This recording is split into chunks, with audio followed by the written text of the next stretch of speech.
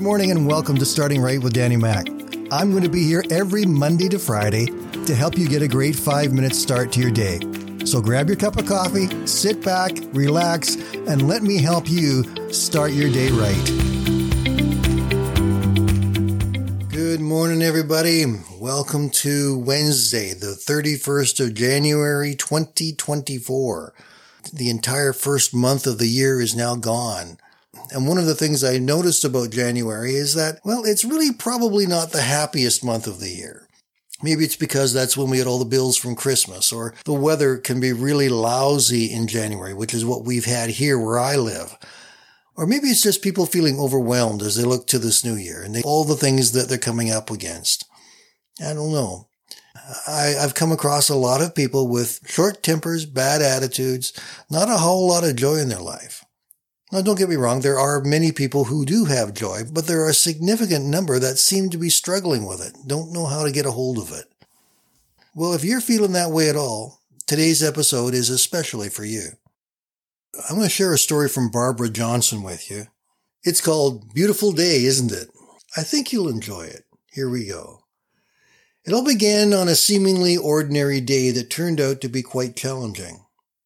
Oversleeping, running late for work, and a series of unfortunate events at the office set the tone for a day filled with stress and frustration.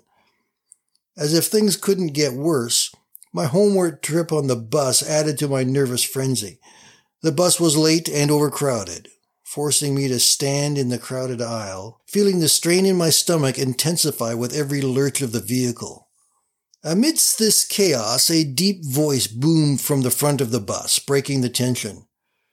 "Beautiful day, isn't it?" said the mysterious voice, initiating a dialogue that would transform the atmosphere on the bus. Unfortunately, due to the crowd, I couldn't see the man behind the voice, but I could hear him narrating the spring scenery outside of the bus. He pointed out landmarks with enthusiasm, a church, a park, a cemetery, a firehouse, bringing the outside world into our cramped space. Surprisingly, the man's contagious enthusiasm began to spread among the passengers. And despite the cramped conditions, everyone found themselves gazing out the windows, appreciating the beauty around them. Suddenly, my gloom began to lift, and I found myself smiling for the first time that day.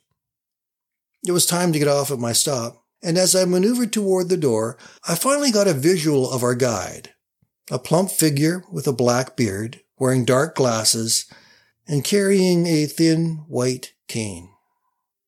This seemingly ordinary man, with his unique perspective, had turned an unpleasant commute into a journey of appreciation. A positive attitude is not always easy to find, but sometimes it can be found in very unexpected places and people. All it takes is a change in our perspective to brighten even the darkest of days.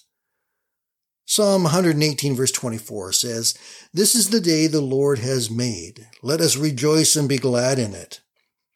Each day is a gift, and finding reasons to rejoice and be glad can significantly impact our attitude. The psalmist encourages us to embrace the present moment and find joy in it.